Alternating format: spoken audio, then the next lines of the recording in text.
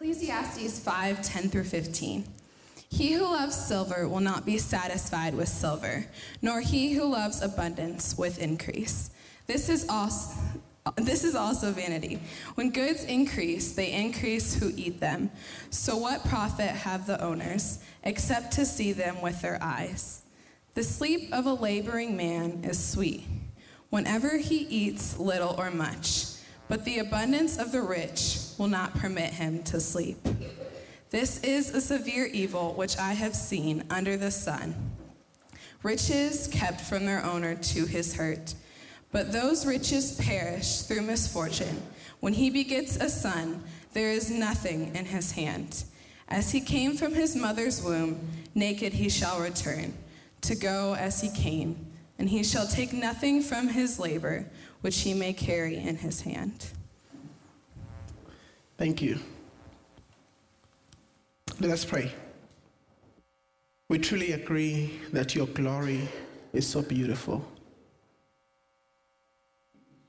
We see that this morning in your word. And we know that your word as well is so beautiful because it shines with your glory. I pray that this morning you would speak to us, speaker and hearer alike, that would hear your word, and your word would change our hearts. That your word would be like a two-edged sword, performing an operation in our hearts. We thank you. We give you all the glory and honor. And we are grateful to serve a great big God. In Jesus' name, amen. Amen, amen. I'm hopefully not going to be too long today. Maybe I should say like Elizabeth Taylor said to one of her husbands, I will not keep you long. I hope not to keep you long too. Well, you're awake now. Praise the Lord.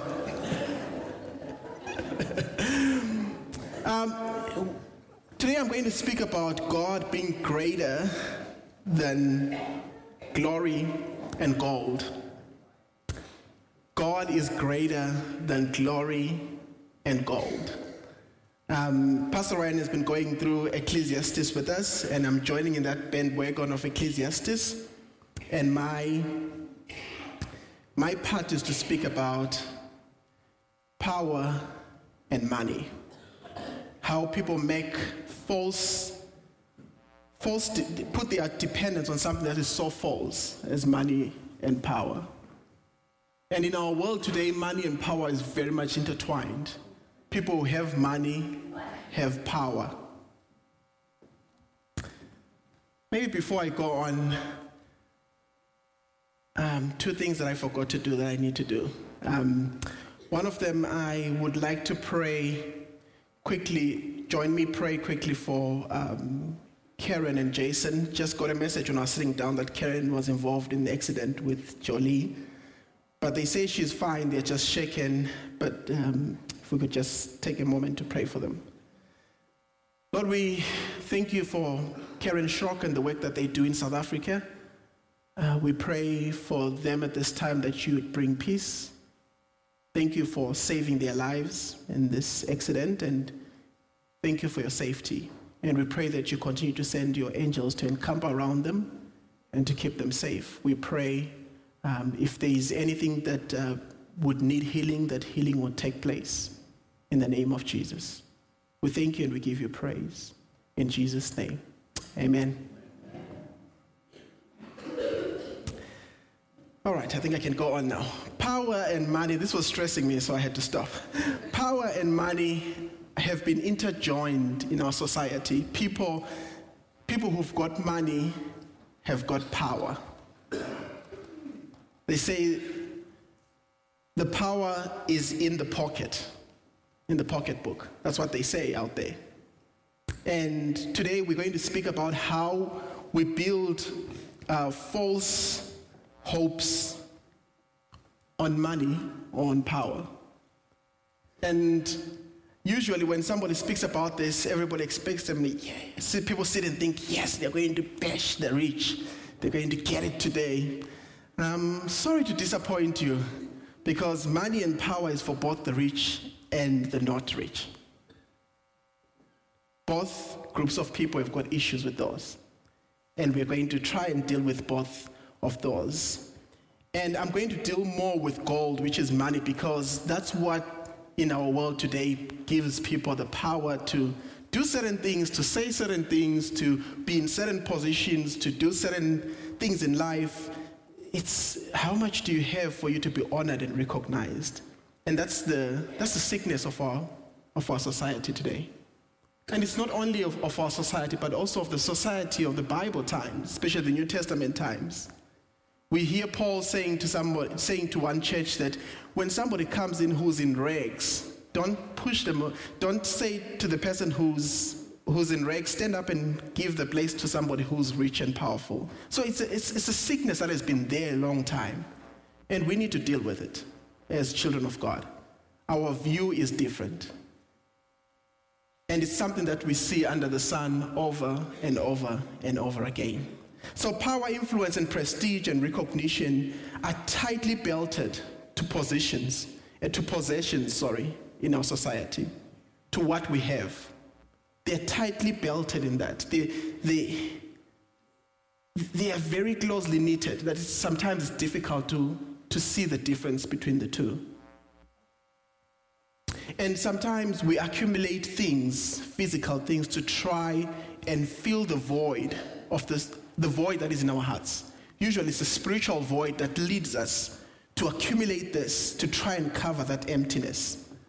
And that's what we're going to look at today. In our scripture reading above, we heard that Solomon is talking about under the sun. And he says that there are times where people under the sun, they labor. And he says, well, the person who's laboring sleeps well because they are tired and they've got good sleep. And he says the one who accumulates and keeps and keeps and keeps needs to realize that they brought here nothing and they'll go back with nothing. A man can make himself no happier by hoarding than by spending. We can never make ourselves more happier by hoarding stuff, by keeping stuff, than by spending that stuff. And we can spend our gold in good things, we can spend our gold in bad things. Therefore, hoarding and trying to keep everything neatly closed together, trying to keep everything that we can, is meaningless. It's vanity.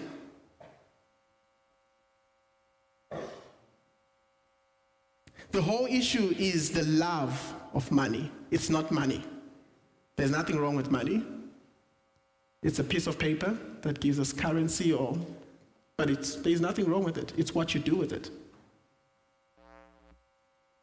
So the issue is the love of money that makes us to be not satisfied. When somebody loves gold, loves money, loves glory, they are never satisfied. They are thinking of the next position that I can be in, the next honor that I can be given, the next amount that I can make. And that's where the problem is. When we are preoccupied with what can we get next. And that's where we find a problem. There are a few sayings that I want to read for you. I found these on the net, on the internet, so they are not mine. I have to put that out there. And you've heard them before, so I'll reread them just for good measure for you to remember this. They say, money can buy you a bed, but it cannot buy you sleep. Money can buy you a clock, but it cannot buy you time. Money can buy you a book, not knowledge. It can buy a position, not respect. It can buy medicine, not health. It can buy you blood, but not life. It can buy you sex, but not love. It can buy you a computer, but not brains. It can buy you food, but not an appetite. It can buy you finery, but not beauty. It can buy you a house, but not a home. It can buy you luxuries, but not culture. It can buy you amusements, but not happiness. It can buy you acquaintances, but not friends.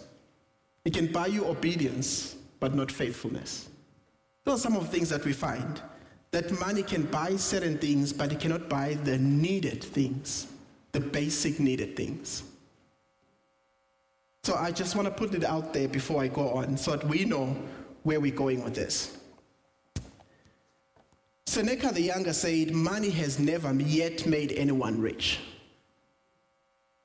Money has never yet made anyone rich. The richness of our life is not based on money. It's based on who we are and whose we belong to. That's where the richness of our lives come from. Amen? The problem with having a lot of money and being greedy for money is that money, as we had in Ecclesiastes, money breeds anxiety because we are anxious of losing it. We are anxious of being haunted by the fear of loss. What's going to happen if I lose it all? And that haunts us. And that's not a place where we need to be as children of God. Our hope and our trust is in God. There is no panic in heaven. There is no anxiousness in heaven. When God's presence is in your life here on earth as well under the sun, there is no panic. The devil might try and tempt you with panic, but panic is a bondage. And the Bible tells us that he whom the Son sets free is free indeed. We are free from that care. We are people who want to, yes, I'm going to go on to talk about, yes, we need to invest. Yes, we need to keep for tomorrow. But it's the attitude of the heart. That's what we're going to be talking about today. It breeds anxiety if the attitude of the heart is not in the right place. I've got an extract from a book. This book, it's a booklet. You can read it in 30 minutes and finish it. When I bought it online, I thought, it's going to be a very long book because somebody recommended it. But no, it was just 30 minutes and I was done. It's a 60-page book with very big writing. It's called Gold, Glory, and Girls. It's a good book for men to read. It talks about these three things, gold, glory, and girls. And he speaks about how those three are the main factor that affects men of God from Scripture. If you try and look through Scripture and see, it's either somebody failed because of glory, because of gold, and because of girls, most of the times. And we're going to look at some of these examples. Well, in this book, he speaks, I'm going to read a few chapters for you. He says in 1923, talking about glory, he says in 1923, 9 of the wealthiest people in the world met in Chicago at the Edgewater Beach Hotel. It was estimated that their combined wealth exceeded the wealth of the US government at the time. These men had made all the gold. Now the glory was theirs, as they met admiring each other's skills of making it big and being noticed and recognized and honored by the world. Who are these men? Number 1, the president of the largest steel company. Number 2, the president of the largest utility company. The president of the largest gas company. The president of New York Stock Exchange. The president of the Bank of International Settlements. The greatest wheat speculator. The greatest bear on Wall Street. A member of President Hardin's cabinet. And the head of the world's greatest monopoly. These are 9 people, and their wealth combined was more than what the US government owns. This is a lot of money. These are very big people. What an impressive lineup of men. So many idolized them and would have traded places with them in a heartbeat. This meeting was said to have been both a celebration of their great and awesome success, as well as an opportunity to plan their future and exploits and dominance. These were the leaders, the captains of their respective industries. Some of the most successful businessmen of the era.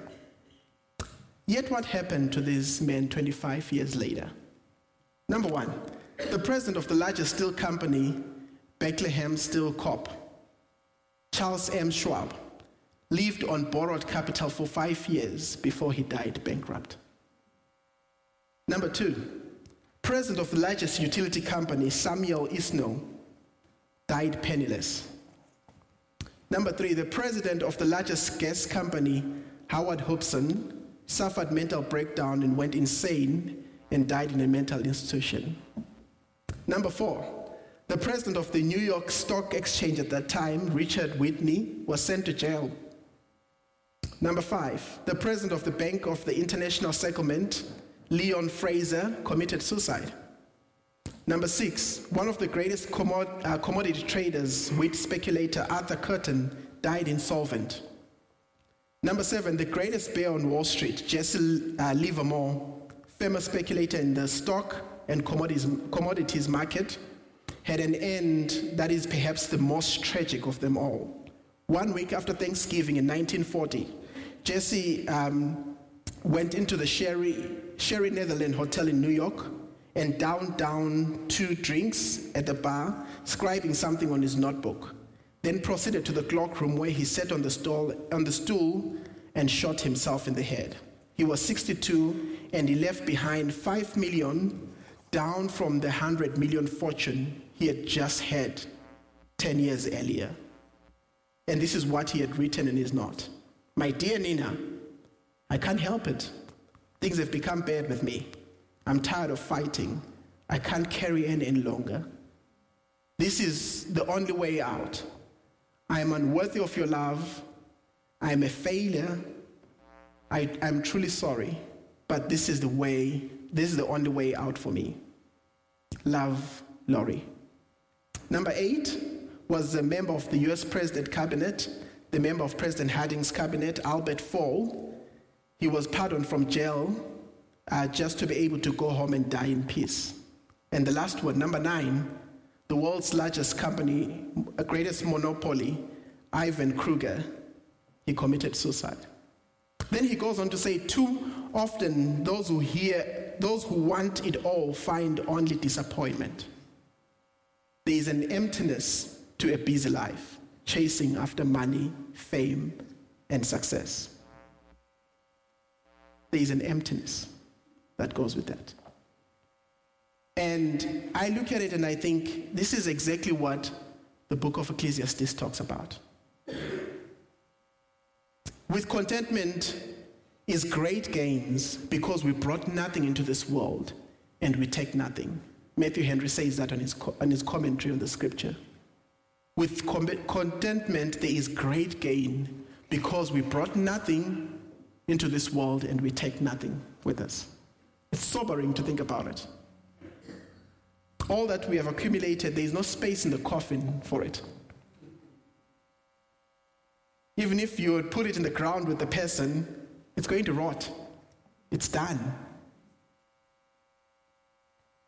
I want us to read another piece of scripture. I know this is it's a very hard sermon to preach because it hits on all sides. And it's very difficult, but it's something that we need to find as a truth in our lives. 1 Timothy 6. 1 Timothy 6:6-10. Now godliness with contentment is great gain, for we brought nothing into this world, and it is certain we can carry nothing out. And having food and clothing with those, we can be content. But those who desire to be rich fall into temptation and a snare, and into many foolish and harmful lusts, who drown men in destruction and perdition. For the love of money is the root of all kinds of evil, for which some have strayed from the faith in their greediness and pierced themselves through with many sorrows. He talks about temptations that people face. He's not talking about the rich here. He's talking about those who want to get rich. That's why I say that, it might be thought of that it's only about the rich, but it's also about those who are running after riches. And he talks about them here. He's not addressing the rich people, but those who are tempted to make gold the final destiny. Those who are tempted to make success and glory and money to be their final destiny. He talks about them here. And that's who he is addressing. He says, in pursuit of our goal of being rich and of being famous, we think that it holds the key to everything. It doesn't. It holds the key actually to temptation and to a trap. And what temptation is talking about? He points out certain dangers that we face out in pursuit of riches and glory.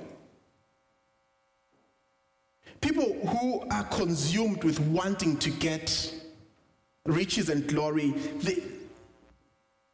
they are tempted from every front to compromise certain things to get to where they need to go. If your life is consumed about trying to gain and to get, you are putting yourself on a road to temptation. And there are a few things that he speaks about.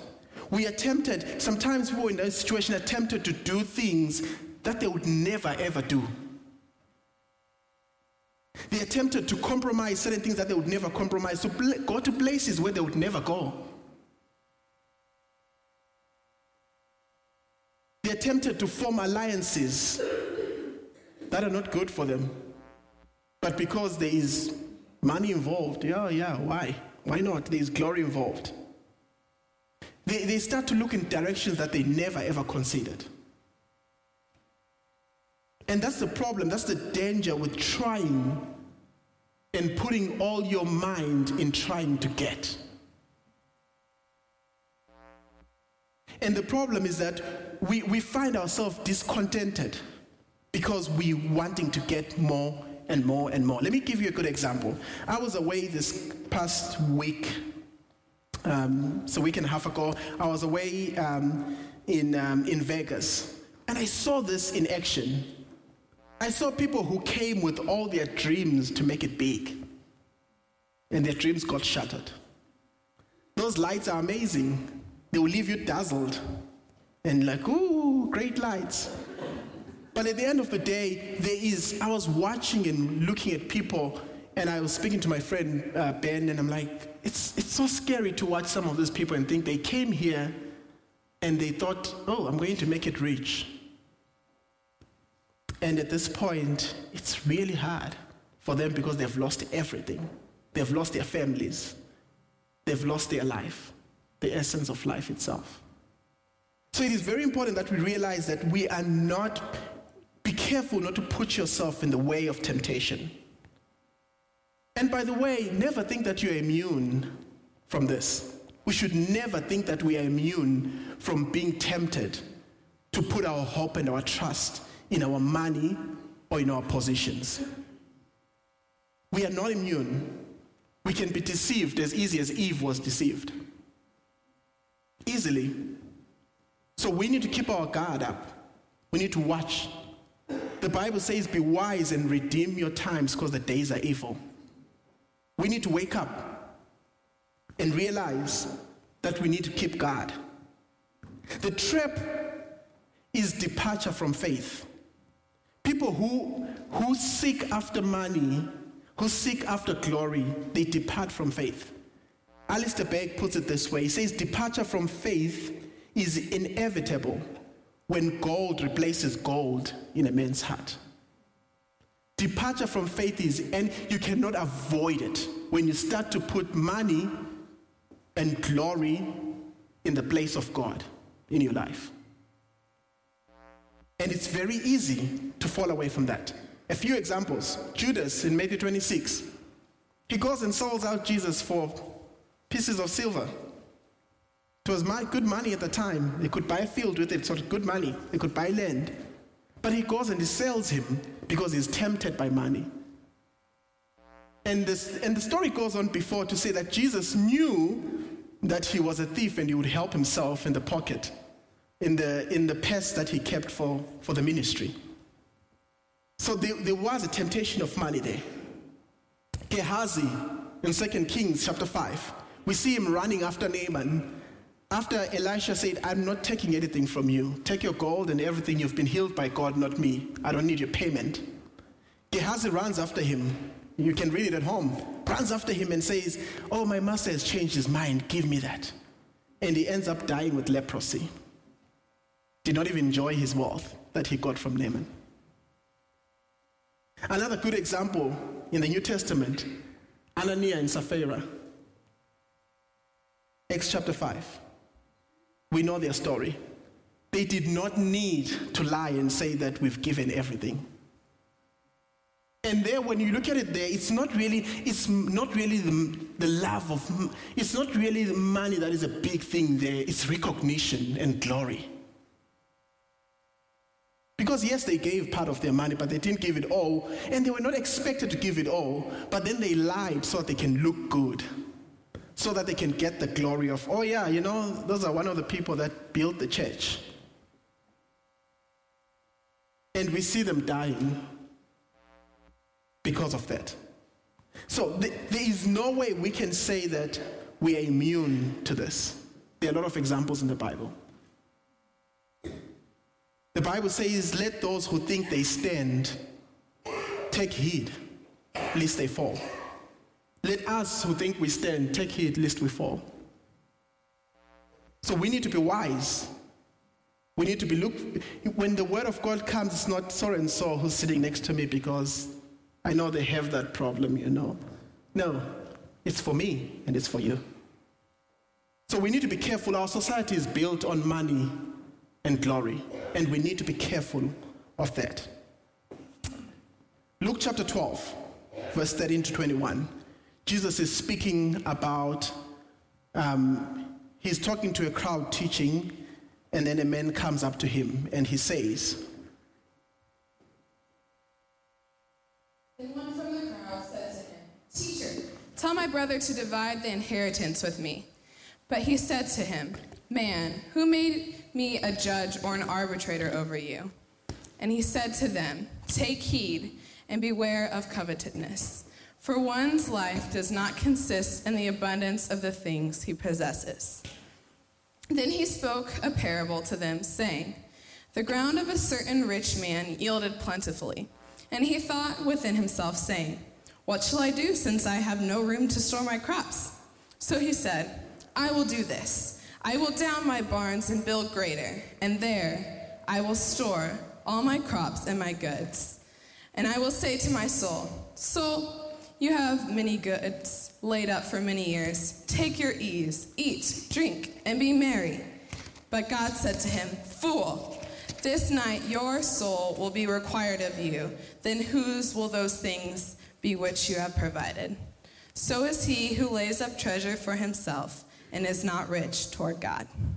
Okay, I want us to look at this story quickly, and we're going to be done. This story quickly, it starts in the beginning where Jesus is teaching. He's giving warnings and encouragements. He's speaking about not worrying about what to eat and all that. He is talking to people and he is teaching, and he speaks about people who blaspheme the Holy Spirit. He's talking about the disciples that you're going to get into trouble and you're going to be brought into synagogues, and he's on the roll. And out of the blue, somebody says, Teacher, can you tell my brother to divide the wealth with me? It was normal for somebody to ask a rabbi to do that, but that was not Jesus' place to do. And the answer says, Who has made me judge between you and me and your brother? And somehow think about it. Jesus is teaching about this all things, and this man's mind is stuck on the wealth that his brother is not sharing with him. After Jesus just spoke a few verses before that, it was the same time Jesus just taught that do not worry about what you're going to eat. And the first thing that comes out of his mouth is, Teacher, can you command my brother to share this wealth with me? And in watching that, we see two types of greed there.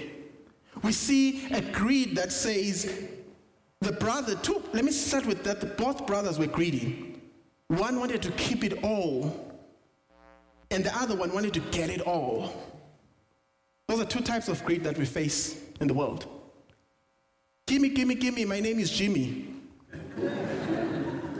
And there is one who says, I will not let anyone get close to what I have. So there are two types of greed that we need to be on guard for. The greed that wants more than what I can have. And that greed comes with, whether it's money or it's power, it's the greed that says, I want more than what I can have. Give it to me. I want it. And then the other greed The first greed actually of getting more than what I have is the greed of somebody who doesn't have it, but wants it. So greed is on both sides. It's on somebody who doesn't have and wants it. And also on the other side is the greed that wants to keep everything that I have and prevent others from sharing in what I have. The greed that says, mine. So there is those two types of greed that we need to look at. And we see them in the beginning of that scripture. The other brother keeps everything. The other brother wants it all. But then Jesus goes in to tell a story, and this story is where I'm going to dwell much on. Is having money and power bad? Jesus answers that very easily. The Bible does not teach that wealth in itself is evil, only in as much as it is improperly accumulated or improperly used. Two major things. There is nothing evil about wealth, but the evil in it is how it was accumulated and how it's being used. If it was accumulated by pushing your luck with the poor and stealing from them, yes. And if it's used in a way that does not please God, yes, then it's got evil in it. And that's what we find in this scripture. It's not what's in our wallets that is a problem, but it's the attitude towards what we carry in our wallets. It's not what we have. What we have in our wallets is paper, but it's the attitude of the heart about what is in our wallet. Stockpiling is the problem. Cheating is the problem. And getting all so that we can indulge ourselves is the problem. Those are the three issues. This man's ground produced good. Was it wrong? No. And Jesus doesn't condemn his ground for producing good. Actually, God said, go and be fruitful. So his ground was good. If his business was doing great, praise the Lord. That's what we need. There's nothing wrong with that. It was not a problem. This man was successful. Is that the problem? No. Jesus does not condemn him for being successful. Nothing wrong with that. We are called to be children of God that are successful in wherever God has placed us to be at. So he was okay. He was successful. And then the other question that I have is that when his harvest came in, it says he had a bumper harvest. He had a big harvest. Is there anything wrong with that? No. And then he says, what should I do with this harvest? I will tear down my old barns and big, bigger ones. That's a businessman. There is nothing wrong with that. I'm going to store it right so that it doesn't rot in the field. That's good stewardship. But the issue there is a little thing that he does. Store it for myself, and then I'll say, relax my soul. That's where the problem is. The problem is not him building new barns. That's fine. He had to store it. He's being a good steward. But the problem is, what is the motive behind building those new barns? This man never saw beyond himself. He never saw beyond the sun. He's a typical man under the sun that we've been speaking about.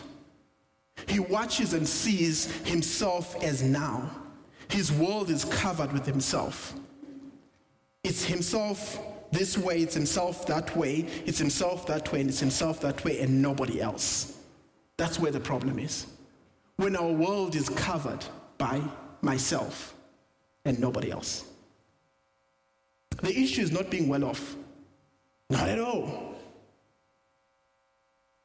The issue is deciding that your security comes from you being well off, or from me being well off. That's the issue. Our security comes from God. Our security does not come from what we have or who we are in society. It's not who we are in society, it's who we are in Him and who He is to us. That's where our security comes from. Our security is never locked up in our possessions. So there is nothing wrong with having possessions and positions. but it's the attitude of the heart towards those possessions and that possession that worries. God is greater than glory and gold. Having less does not reduce, and having more does not increase your life or its essence. Its essence is got nothing to do with what you have. Certain things might be enhanced by having more because you can afford certain things, but you cannot stop yourself from dying. My wife was we were looking through the internet the other day. We weren't even talking about this, but something came up about the people who, what did you say, babe, was that, what's his name, Disney World did to keep his body? Yeah, cryogenics. I was like, what? That sounds a big word. I don't know what it is. And she was telling me about it. Then, only to find out it's false. Actually, he didn't. And it crushed their hopes of seeing Walt Disney again in some other lifetime or whatever. So, people can try and do that, but they cannot preserve their life. The life belongs to God. You can do cryogenics all you want and have the money to do that, but you cannot preserve life itself. The life belongs to its owner, and it comes empty and it goes empty-handed. Hold your possessions with your hands open. Hold your positions with the hand open.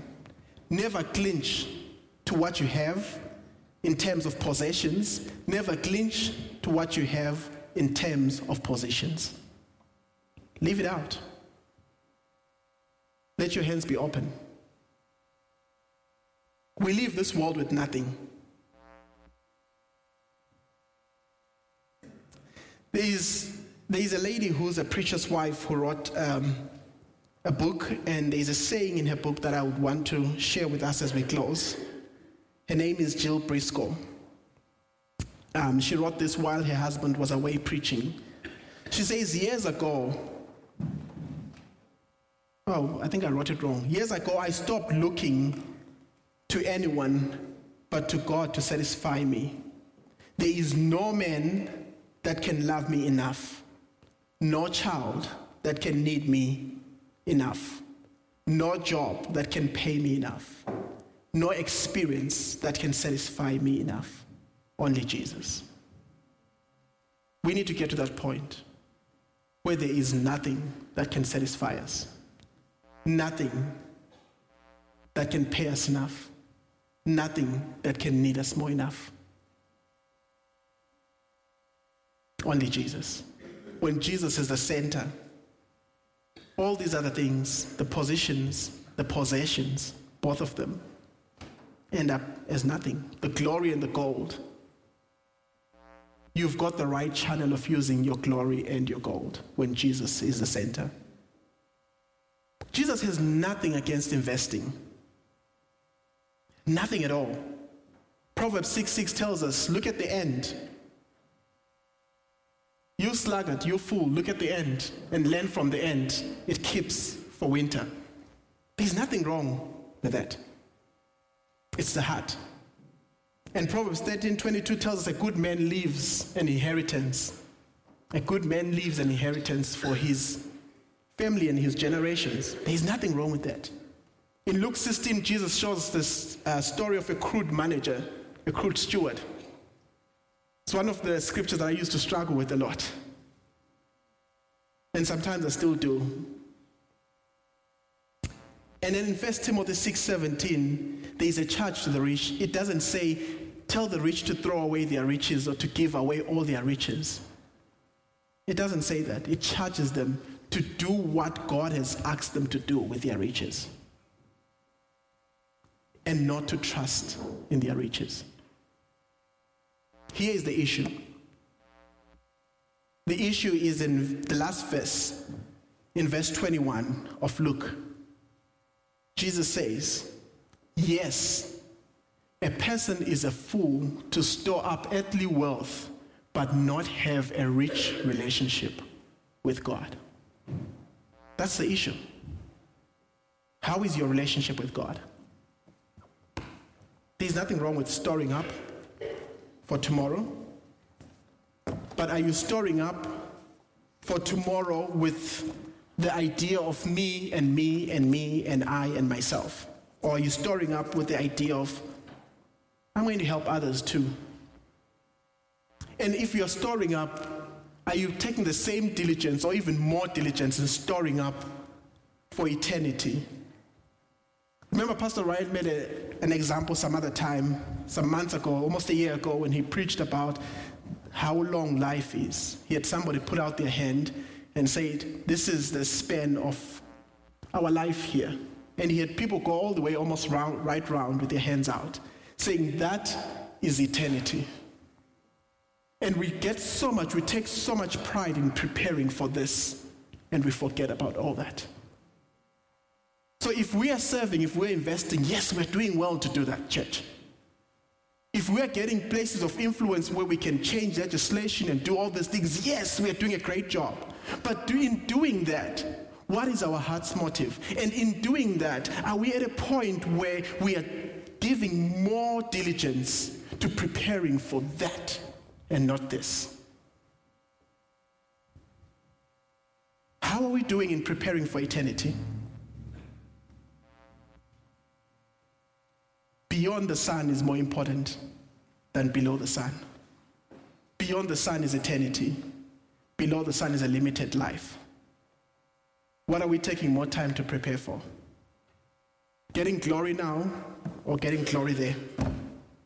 A crown that rots, that you're not going to take with, or a crown that lasts forever? It's said to be rich in the world and not to be rich towards God. It's a blessing to be rich in the world and rich towards God. And it's a blessing as well not to be rich in the world, but rich towards God. That's the biggest thing. Are you rich towards God? Are you working yourself into a way where you are rich towards who God has called you to? Rona, as the band comes forward, I would like to put out a challenge. If today you have not made a commitment to Jesus, this would be your opportunity to make sure that you are putting something towards your eternity. And if you're a believer as well and you've been tricked, you've been tempted to put all your eggs in the basket of under the sun, this is an opportunity for you to say, Lord, help me. I need to get out of this. I've always said this, and my wife has been a very good influence in me. I've always said this, I don't want to be exceedingly rich because I don't know if my character can take it. I don't think my character will be able to take it. That's me. I think I'll be very pompous and very ungodly. And as well, I don't want to be in a position where I'm poor and I can't look after my family. But I want to be in a position where I can get my daily bread and be able to help others. That's where I need to be. That's me. That's our motto in our home. And I challenge you today that whatever your motto is, can you look at it and look it through the Word of God and say, is this what God wants me to do? Or is it me just wanting to get more and get more influence and get more money? God is greater. And if you don't have that relationship with Jesus to help you store for the future, this will be an opportunity to do that. And you can come forward and be prayed for here, and somebody will pray with you, and they will lead you to how you get to know Jesus. And they're going to come. If you come this side, they will come. And if you're a believer and you want to take time to pray, doesn't mean that you are in that situation. It means that you're saying, Lord, I want to make sure that I'm in the right place. This side of the aisle will be for you to come and say, Lord, help me. And I'm one of those people who's first to say, Lord, help me. Not to fall into that temptation, not to fall into that trap. Are we rich towards God, or are we rich here on earth? Let us pray. We thank you, Father, that you have called us to be rich towards you. And I pray that you would help us. Help us, Lord, speaker and hearer alike, to put all our eggs in your basket, not in our little baskets that fail. I pray that you would help us. Some of us who might be gaining positions, who might be gaining also possessions, I pray that you would help us to know how to channel that right in our hearts and in our lives. That we will not be consumed by who we are in our society or what we have in our society, but our hearts will be consumed by who we are in you and what you've called us to be.